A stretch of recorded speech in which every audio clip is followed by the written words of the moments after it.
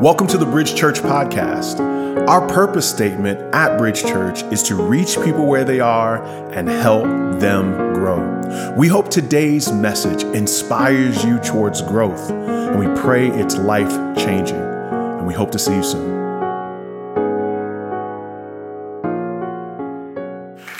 Thank you for that intro, and good afternoon, Bridge. Yeah, we're going to get into it. We're going to definitely get into it. We're excited to be here. And for those that don't know much about how a testimony service works, it's always good to start off with something like this.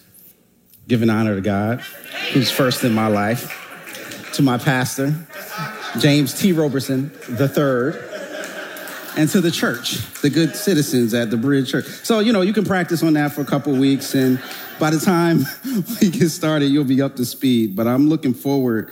Anybody else looking forward to the 7 years? Yeah, I know I am.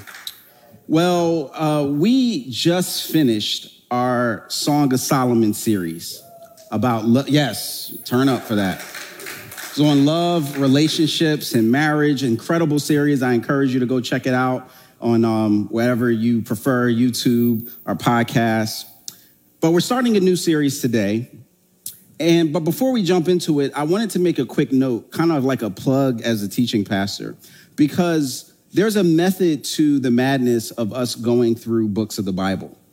And that method is we believe that God has a lot to teach us from his revelation.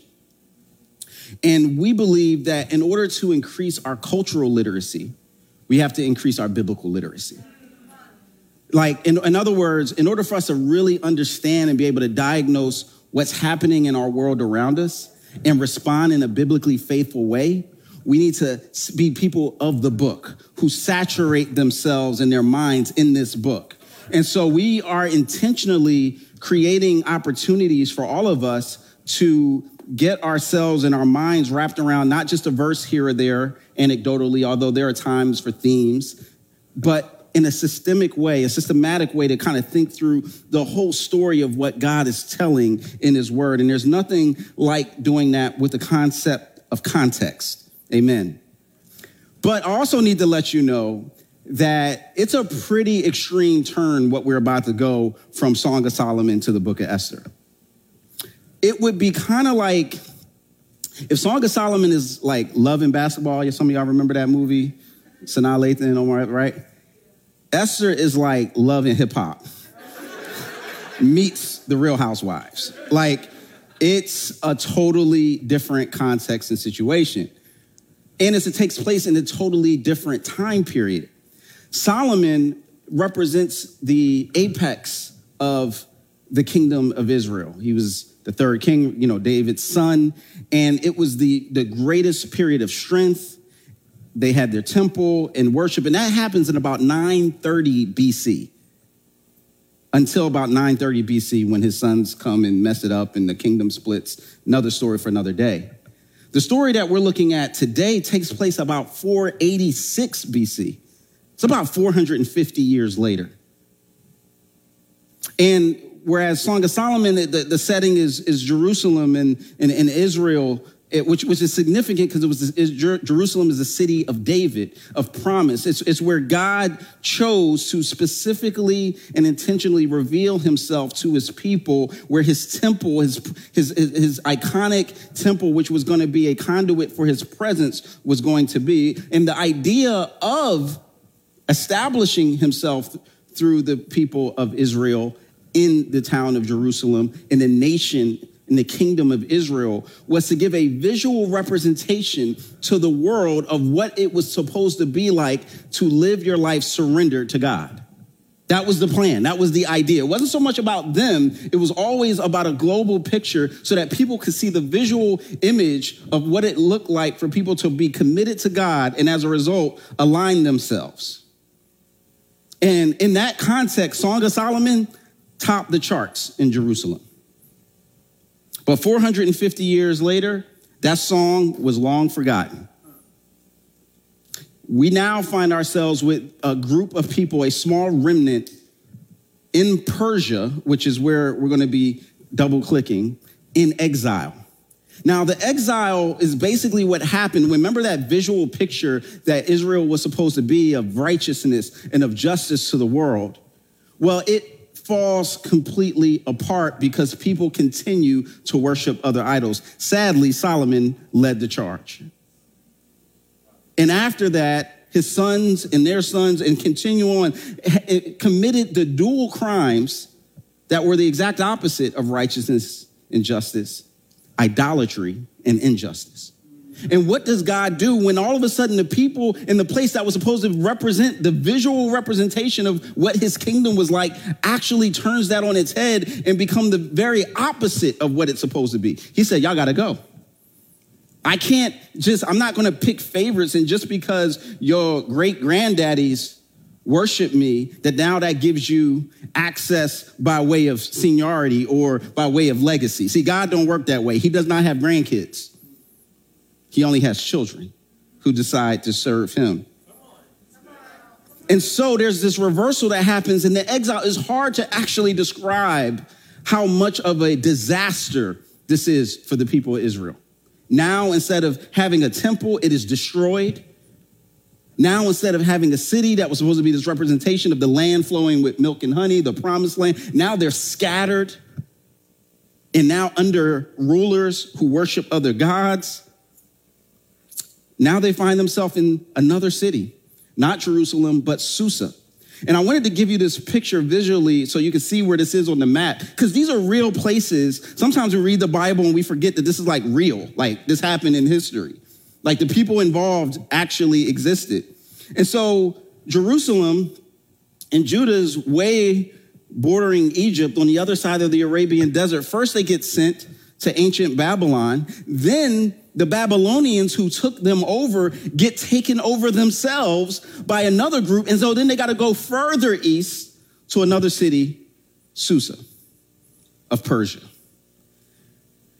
Now, just to give you a mental picture of how far this was, the trek would have been 1,000 miles by foot, which would be similar to trying to walk from New York City to Mississippi. Yeah, now that hit different, right? Try to break it down for you. And the culture was about as vastly different as well. So some, like Esther and the folks, they struggle with this context. Can you imagine? You're the people of God who believe that God promised to your ancestors that he was sending you to the land of promise, that the nations would be blessed by you and call you blessed. And now, centuries later, the temple is gone and destroyed. The city is, people have been slaughtered, scattered to the diaspora and enslaved. Your cultural identity and your language has been stripped from you. And you're forced to learn the way of your oppressors. Now, for some of y'all, they're like, that kind of sounds familiar. A couple years ago, we acknowledged the 400 years since the first slaves were brought over into the United States. And in a similar pattern of stripping away from people's culture, enslaving, slaughtering, changing language and names, that those type of things have happened. And we can also see the ripple effects and the repercussions of what that means. So they had to struggle with this question. Did God forget his promise to Abraham, Isaac, and Jacob? Why are the wicked doing so well and God's people struggling? And that's why this text is so critical for us today. Now, there are two main people in the story of Esther, in the book of Esther, Esther and Mordecai, who are two Jews and living in a hostile kingdom. It's similar to, I kind of call it, and this is why people say that the time of Esther in the exile is the most similar to the time that we're living in now. This is how Karen Jobe, who wrote a commentary on the book of Esther, this is how she put it. She says, "For we live like Esther and Mordecai in a completely pagan world. Like the Jews of Persia, we have no earthly king, no earthly prophet, and no earthly kingdom. Like them, we live in an age where we cannot depend on miracles. You see, there was a time when it was on and popping with the miracles and the prophets and, Elijah and Elisha. You want to ever read that series, that moment in time, you're like, man, God was moving all over the place. This is a time period where they're like, that's not the norm. Not to say that it doesn't happen and it can happen, but that's not the norm of how God is moving at this time. And so Esther is written for those who are struggling with these type of questions. When the world is falling apart, is God present or is he absent? Is God speaking even when he's silent? Did God forget us? Did he forget? If he's a king, where is his kingdom? That's essentially what they were struggling with. And I don't know about you, but I know I've struggled with some of those same questions. When I live and look and live in a world in which it almost seems like sport to mock God, and those who are intent on idolatry or injustice seem to prosper, and those who are trying to resist that seem to struggle. Anybody else have felt that tension before? Now, here's the interesting thing. Esther is the only book in the Bible that doesn't mention God by name, but we can see God is clearly moving. And that's a word in and of itself. It kind of answers that question about, well, if he's silent, is he still speaking? Because, see, this is where we have to learn the difference and see the difference between coincidence versus providence. Coincidence, like you get to work and somebody is wearing the same thing that you're wearing, and you go, oh, wow, that's an unfortunate coincidence. But as we were singing the song that we were singing earlier, providence actually is a different interpretation of our life's events. Right, when we were singing, I believe all things are working. I believe all things are moving for the good. Like that there's a plan, even if I can't see the plan that is being executed. And I can testify to this. We're going to start testimony service a little early, if y'all don't mind. You see, because I didn't grow up in church, and God didn't start getting my attention until my senior year in high school. And I started to be interested in the things of God because I realized I was empty in myself. That's a whole nother story. But I started I was invited to a friend's church. And I'm from Germantown in that section of Philadelphia. And this was in Southwest Philadelphia, which is way on the other side of town. And I'd never been there and I got lost. Wandered around for about an hour. Finally gave up. It was hot summer day, and for some reason, I guess I was just kind of disoriented. I took like the long way to get back to the subway.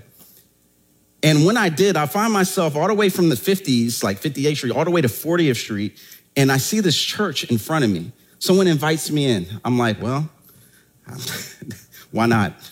I walk in, and I experience God's presence like I never did in my entire life.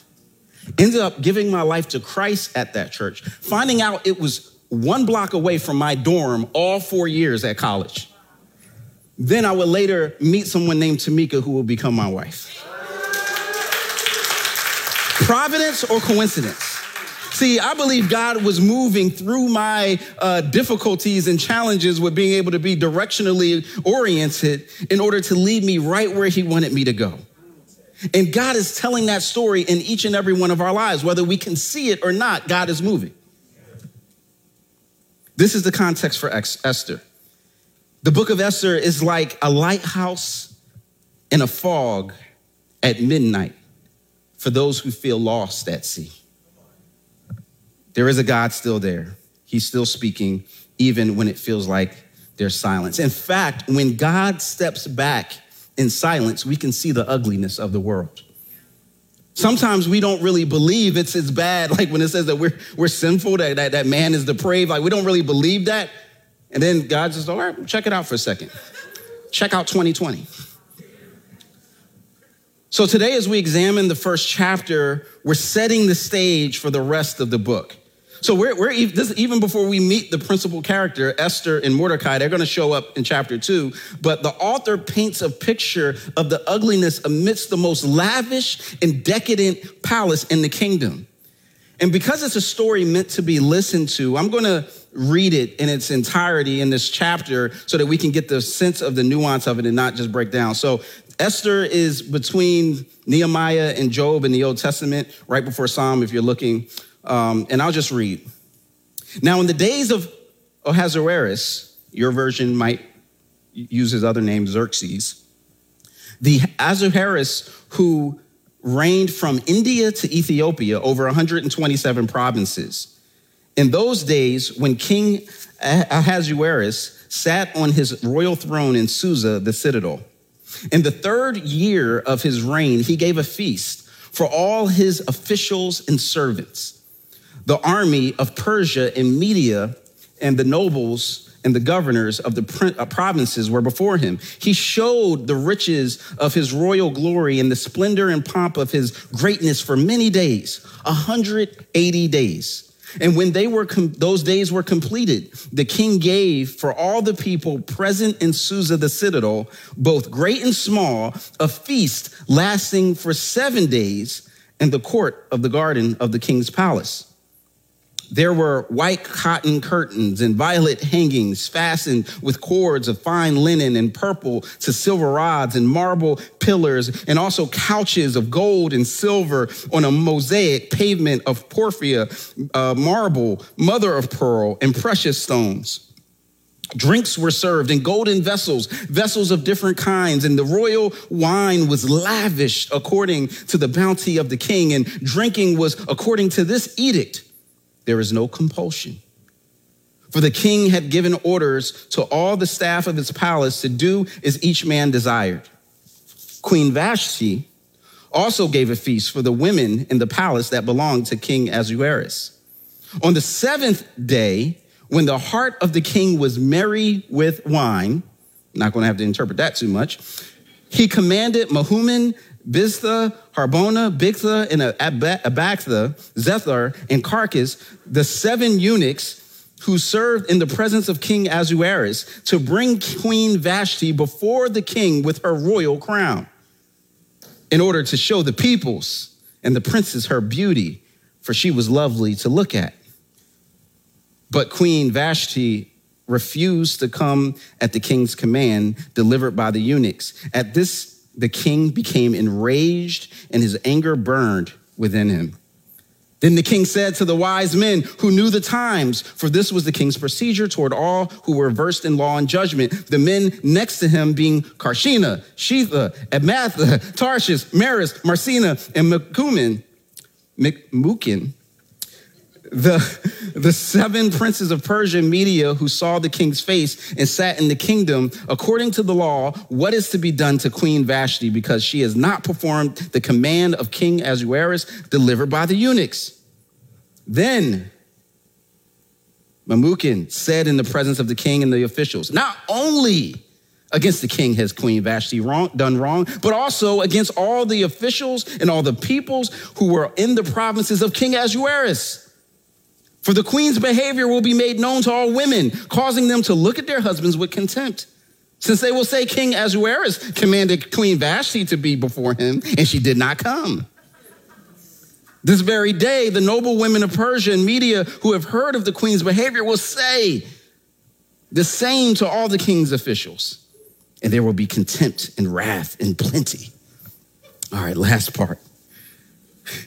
If it please the king, let a royal order go out from him, and let it be written among the laws of the Persians and the Medes, so that it may not be repealed, that Vashti is never again to come before King Ahasuerus. And let the king give her royal position to another who is better than she. So when the decree made by the king is proclaimed throughout all his kingdom, for it is vast, all women will give honor to their husbands, high and low alike. The advice pleased the king, and the princes and the king did as Memucan promised. He sent letters to all the royal provinces, to every province in its own script, and to every people in its own language, that every man be master in his own household and speak according to the language of the people. Amen. That was a lot. But you can even tell some of the poetic dynamic of the storytelling and why I wanted to capture that. But what we are at right now, what this is painting, is a tale of 2 kingdoms. We just got finished talking about the one kingdom that Jerusalem was supposed to represent and failed in representing. And now we're halfway across the world, 1,000 miles away, in another kingdom run by an earthly king who was desperate to be remembered. Now, one thing to know about this Persian Empire, and you saw it a little bit in the first verse where it talks about how this kingdom reigned from India to Ethiopia. This is a large stretch of territory. In fact, up until that point, it was the largest kingdom known to humanity. In verse 3-7, King Ahasuerus or Xerxes he does this ultimate flex. He consolidates his power and intimidates his challengers by doing this lavish display. Now, we're going to get into a little bit why he felt to do that, but you might think, it's funny because, some folks are like, birthdays have become big things where people don't just celebrate their birthday. They're like, no, we're going to turn up all week. Some of us really get frisky and say, it's my birthday month. But the king here outdoes all of you. He says, how about we take half the year, 180 days, 6 months to go wild. That's what he's on. And then after the 180 days, right, he says, all right, that was just for me and the close ones, the friends and my closest compadres. Now we're going to tack on another 7 days, and that's going to be for the whole city. The wine flowing like the Nile. But the interesting thing about this is this was not about generosity. His point was to flex, to show his wealth. That's why he said, you see what I got here? Look at this. You see that? And then next week we're going to put in a gold pool right here. And then check this out. We're going to have the flat screen painting and, it's like, it's going to be all that. And he's trying to show them and intimidate them because this was one thing that was prone to happen in Persia. And this is how the Persians got took over the Babylonians, because somebody in the court killed the Babylonian king. You see that in Daniel, King Belshazzar. And so part of this is to be like, is to kind of keep everybody happy so, I don't have to watch my back as much. But look at what happens. So then he not only just tries to flex his wealth, but also his wife. Look at her. Look how beautiful she is. There's a scholar who lived called Baka Khan, not Shaka Khan, but Baka Khan. And he said this: if you wish to know how civilized a culture is, look at how they treat its women. The king saw his wife as a tool to be used, not a partner to be consulted. And because of that, he brings her out so that people can see her, look at her, see her beauty as a thing. And she's like, I ain't playing that game. Now, the thing that's interesting is the crown that was on her head that he told her, he gave that crown to her. It was probably worth half a fortune. And this is why we have to be careful, because the gifts and jewelry from an abuser are shiny designer bondages. Oh yeah, they look nice. They're pretty. But then golden 24 karat gold shackles are still shackles, though they might bling. We call this love bombing today. The action or practice of lavishing someone with attention or affection, especially in order to influence or manipulate them. And remember, this is a political context. And so what ends up happening is this happens with the church politically. Oh, I'm going to let you come into the White House. Look, I'll let you take pictures in front of officials. All you got to do is just co-sign on me and endorse me. Love bombs. We're going to move on. Do you see the contrast between the kingdoms here? The vision of the women in the Song of Solomon and what this is showing of the Persian version, which is perversion.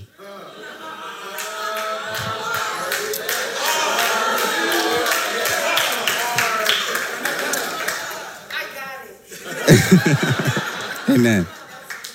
The king objectifies the queen by trying to command her to appear before his friends. And this is what earthly kingdoms look like then and now. Drunk, abusive. And too many Women know what this is like to walk through the subway and get catcalls and whistles. One study asked women to record when they face being sexually objectified. And throughout a week, 2/3 of the women said that it had happened at least once and saw it happen to at least 4 other women throughout the week. And so there were these aspects of objectification that I just want to get into because it helps us to show the contrast in these two kingdoms and why it is so important for us to cling to another kingdom and not the one in which we're in. Because the reality is, like air pollution, we can all breathe the stuff in so much that we forget that we're breathing in toxins. I'm indebted to Pastor Thibidi Anyabwele. He has some great insights on this chapter, and I want to just kind of share them with you. The first way that the objectification look like is objectifying ignores a woman's humanity. The king's objectification ignored Vashti's humanity. Jewish commentators say that when he said, make sure you wear the crown, that was all he was telling her to wear. Yeah, come on out. He was on something, it ain't no fun. And so she refuses and becomes the first heroine of the book herself. And see, some people have gotten this twisted over the time in terms of interpretation and say, well, she didn't submit. But not everything asked for in the name of submission is submission, because if you break down the word submission, it means to come up under a mission. And the mission, if it's coming from God, means to glorify God by acknowledging you as an image bearer of him. So if somebody's telling you to do something that doesn't fit with that mission, then it's not submission, baby. It's not.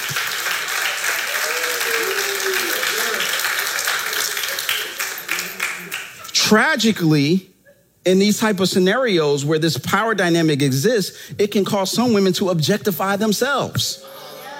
Can I talk about it for a second? See, I grew up in 90s hip hop, right? I remember like Queen Latifah, right? Talking about, UNITY, punch my man from Naughty by Nature in the face because he called her a B. Now we call ourselves that all the time. I remember seeing like people who could be in that space and be clothed fully.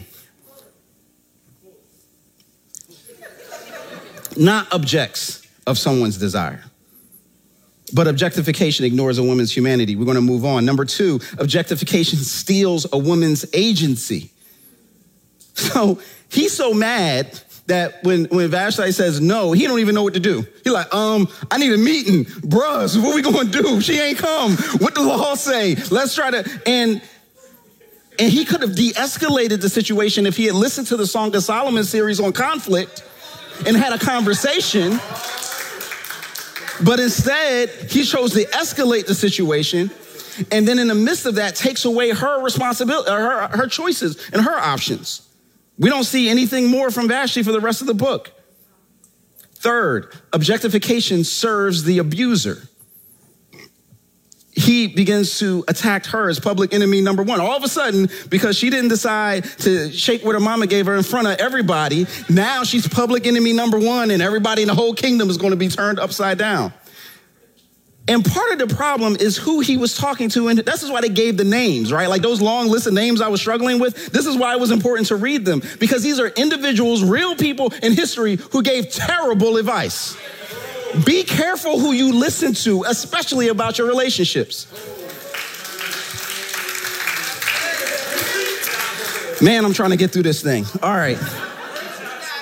But by serving the abuser, they put men at the center of the situation. And this is what it shows, that the king, and this is so insightful in the writing. What it's showing in the situation is not just how bad the king is, but how weak and feckless he is.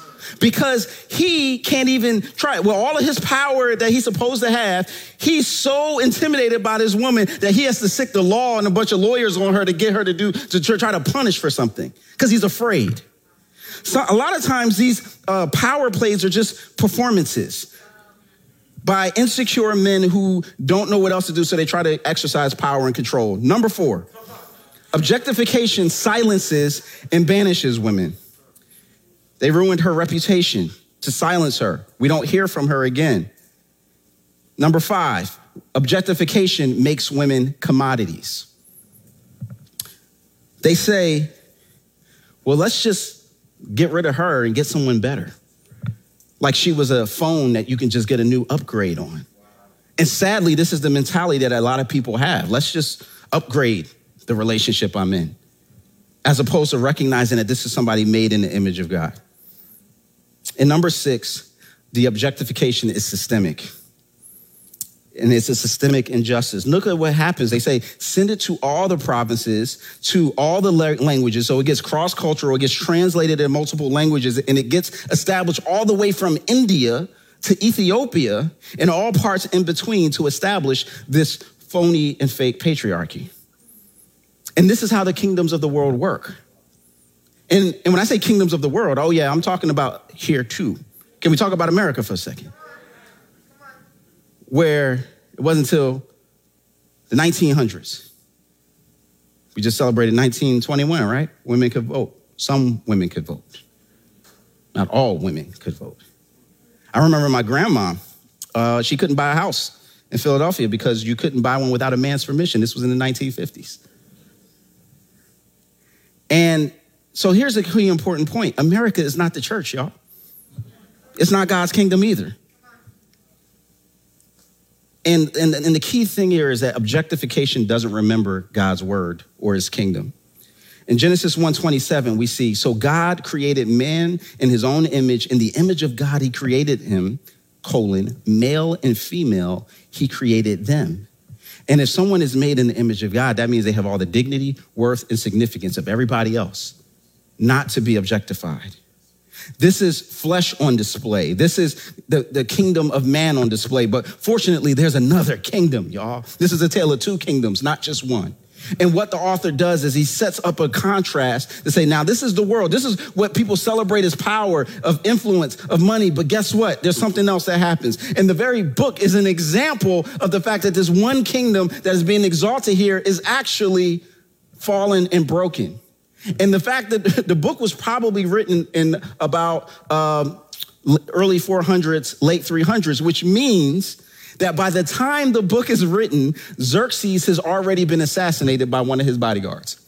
Think about that for a second, how that the readers interpret this whole story, knowing that the very thing that he was trying to possess and demonstrate the power ultimately came to nothing, and he was killed in his own kingdom. So if his kingdom faded and his glory faded, then the question becomes, who is the King of glory? Somebody said the Lord God strong and mighty in that book of Psalms. Who is the King of glory? The Lord God mighty in battle. And this glory and this king comes out and steps in and he says, my foundations cannot be shaken. He's rich in love and in intimacy and relationship with him doesn't need wine in order to turn you up. His mere presence in his spirit turns us up. This King of glory wants us to be like him, not to try to show him how much better than he is than we are. This one judges the nations. Oh, I love how the Psalms put in Psalms 2. Why do the nations rage and the peoples plot in vain? The kings of the earth set themselves up against the rulers, and the rulers take counsel together against the Lord and against his anointed, saying, let us burst the bonds apart and cast away their cords from us. They're saying, let's get away from the King of glory. Let's get away from this other kingdom and let's just do things our own way. Let's set up our own kingdoms. And look at what it says, how God responds. He who sits in the heavens laughs. Then he will speak to them in his wrath and terrify them in his fury, saying, as for me, I have set my king on Zion, my holy hill. And I will say, listen to this, you are my son. Today I have begotten you. Isn't that interesting that the conversation starts about the kingdoms of the world and it ends with a conversation about this son? And why is this son so important? Because what it's saying is they tried to break the bonds of our fellowship. They tried to break the cords. They tried to beat us down. But this son, after they beat him down, after they stretched him wide, after they crucified him, tasted death and shook it off. He shook it off. Not like King Ahasuerus, who's still in the grave, but this king rose again. And this king tells us that there's something greater and better to ascribe to that is not based in this world or based on the kingdom in which we live. America ain't it, y'all, and praise God for that. There's a better kingdom. This is what Pastor Thabiti says. He says, when we confuse the church with this kingdom, we participate in a type of Christian nationalism that is idolatry and not Christian religion. This has been a plague in this country from the very beginning. But here's the point. God remembers you. In the spite of all of this, in the midst of all this, he remembers you and has established a better kingdom for you. And we see this in the Son, that same Son that Psalm 2 talks about. That Son, when we know who reveals himself as Jesus. How does Jesus treat women? It's fascinating. When the Pharisees came up to stone this woman so they can, for political purpose, just to get Jesus, they weren't even concerned about the law. He says, he who is without sin cast the first stone. When they all dipped because they all knew they were guilty, he says, does nobody condemn you? Neither do I condemn you. Go and sin no more. Well, what did it look like when Jesus was honored by this woman who just wanted to sit at his feet and learn? He didn't shoo her away like the rabbis and Pharisees did. He said, come and learn from me. What does it look like? He invited them into participate financially in the ministry. Even his own mother, he honored, even though he made her. Some of us can't honor our parents and our mama, even though they gave birth to us and he made his mama and still honored her. Our dignity is not based on anything else but us being made in the image of God. And here's the beautiful thing. God's kingdom remembers women. And we're going to talk about this throughout this series. You're going to see what one author, Carolyn Custis James, refers to as the blessed alliance, that we need men and women working together to build up God's kingdom. It's not an either or. We need all of it in that Jesus is the king who crowns women queens. And his is not a shiny bondage. It doesn't come with strings attached. It actually just comes with his fellowship and his intimacy and becoming more like him. Jesus is the one who is banished for us. He said, no, don't, Vashti, don't go nowhere. I'll take on your shame and your punishment on me. We need to see ourselves as God sees us. And for some of us, because the culture tells you something completely different, you don't fit into the box that they say, this is what beauty is, this is what is valuable, this is what's significant. That might take some new work. But if we look at things the way God tells us to see ourselves, we see we're made in his image. And last time I checked, God is the bomb, y'all. So that means you are too. Brothers, we need to look at our sisters with renewed eyes. Sadly, objectification doesn't just stop in the church walls, but they come inside. We see this in some of the obsession about who's marriage material and who isn't. We see this in the way that people can be objectified even in the four walls of the church or stifled in their being able to share their gifts. We should advocate for God's kingdom and his justice both outside the church and inside. That's what it looks like to set up his kingdom. Well, this is what Esther 1 is telling us, that we can't possibly claim to be God's people and still be the kind of people that objectify and oppress women. Esther 1 is almost the exact opposite of everything we saw in Song of Solomon. Man's kingdom is so corrupt that it can not be reformed. It can only be transformed by God's power through the gospel. Here's the point, y'all. We have a kingdom. And at the cross is where we get to respond to that king and to choose. In 1 Peter chapter 2, verse 9, it says, but you are a chosen race, a royal priesthood, a holy nation. And look at the rest, that you may proclaim the excellencies of him who called you out of darkness and into his marvelous light. Who called you out of darkness and to the marvelous light. How do you get access into this kingdom? Well, the beautiful news is it's not by an invasion like King Xerxes. It's by invitation. Where is God's kingdom? It's in our hearts. Those who decide to submit to this king, those who decide to follow this king, those who decide to live by his edicts and his statutes. This is what the kingdom looks like for now. Oh, he's coming back. But for now, we get to choose to honor and bow before him. When we remember that God hasn't forgotten us, then we won't forget God's kingdom. You see, God has always been there's two types of chefs. When you go home, some of y'all are gonna go to get something to eat at home. You're gonna try to do the right budget thing and not eat out today. We'll see how that goes. But you got two different units to heat up food. There's the stove and there's the microwave. And some of us want microwave results, but we all know that when we order it, could you imagine calling a place for takeout and be like, yeah, we heat up all of our food. We cook all of our food in the microwave. You're like, no, thank you.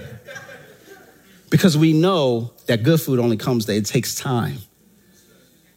Let that thing marinate. God's kingdom is worth the wait, but it takes time. You know why I know this is true? Because it takes time in my life to build, to reflect the fruit of the Spirit. And so do not take God's patience for slackness. They tried to erase Vashti, but here she is 2,450 years later. Like, hey, they're still talking about me. In God's providence, that palace drama is used to unfold a bigger story. This is not even just about King Ahasuerus and Queen Vashti. Because the vacancy left by that position, by that moment, is one that sets up an elevation from a group that were slaves, a group that were oppressed, to actually have one, and Queen Esther, rise up to be queen in the very place that her folks were oppressed. It's an incredible, astounding turnaround. God speaks through the brokenness to bring about a greater glory. And I saw this when I was in college. I struggled with these things.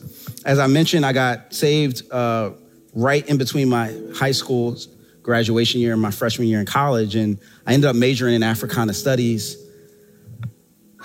While I'm going to Bible study, I'm just trying to figure out life. And I'm seeing these two things, like those who were committed to justice and those who were committed to equity. And they just seemed to think that Christianity was actually a problem with everything in the world. And I was confused by that because I was actually motivated to do the right thing because of my faith in God. Because I'm like, if the king is real, then that means his kingdom is real. And all of that changed when I read the story of this one person. Reminds me a lot of Vashti. Book was called Incidents in the Life of a Slave Girl by Harriet A. Jacobs. Like Queen Vashti, Jacobs was objectified in the worst ways. She was born around 1797 in Edenton, North Carolina, where my wife was born. She was physically abused, raped by a man who wanted to claim ownership over her.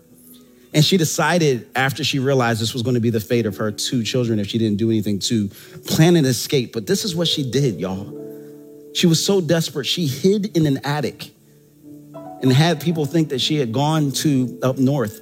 For 7 years, she lived in an attic in which she could not even stand up all the way, causing significant physical challenges to her. But she eventually escaped, rescued her two children, and wrote the first narrative about slavery from a woman's perspective. And this is what she said about the time that gave her the strength and the courage to do this unthinkable thing of trying to flee.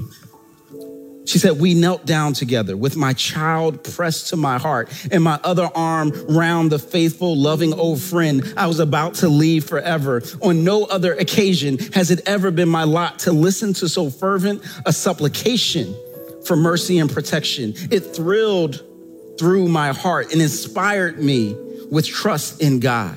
When I read her book and I saw the scripture leap through the page in the way that she had understood and the way that it motivated her to seek better and to seek more than what the kingdom of the world had told her she was worth, what it had told her that she could ever imagine, that's when it clicked for me. Oh, God, this is all about you. Your kingdom that you want to establish is not just about the sweet old by and by. It's not just about heaven. It's about your kingdom come, your will be done on earth as it is in heaven. She knew the difference between the kingdom of man and the kingdom of God. And we get the invitation by faith to recognize that God is still telling that story through each and every one of our lives. Let's pray. God, we come before you right now. We thank you that you still tell this story in us and through us. Lord, we pray that you would help someone that's here say, you know what? I want to be part of this kingdom. And that you would help them to understand that just faith in Jesus is entrance into this kingdom. Lord, we pray that you would give someone listening the gift of faith. All other kingdoms will crumble, the kingdoms of men, but yours will remain. And allow this place, allow Bridge Church to be a place where women flourish. We pray against the objectification of women in our culture and for even who might objectify themselves. Lord, show us that we are a royal priesthood and a holy nation, a different kingdom, and we serve a different king. In Jesus' name, amen.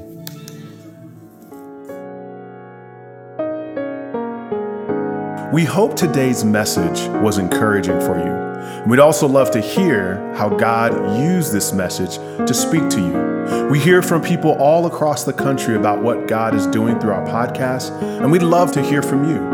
You can email us at info@bridgechurchnyc.com. You can also find us on Facebook and Instagram. Our handle for both of those social media outlets is @bridgechurchnyc. Our website is bridgechurchnyc.com. If you're in the New York City area, we have services at 4 p.m. and 6 p.m. on Sundays at 98 Fifth Avenue in Brooklyn, New York, right next to the Barclays Center. We are praying for you, and we hope to see you soon.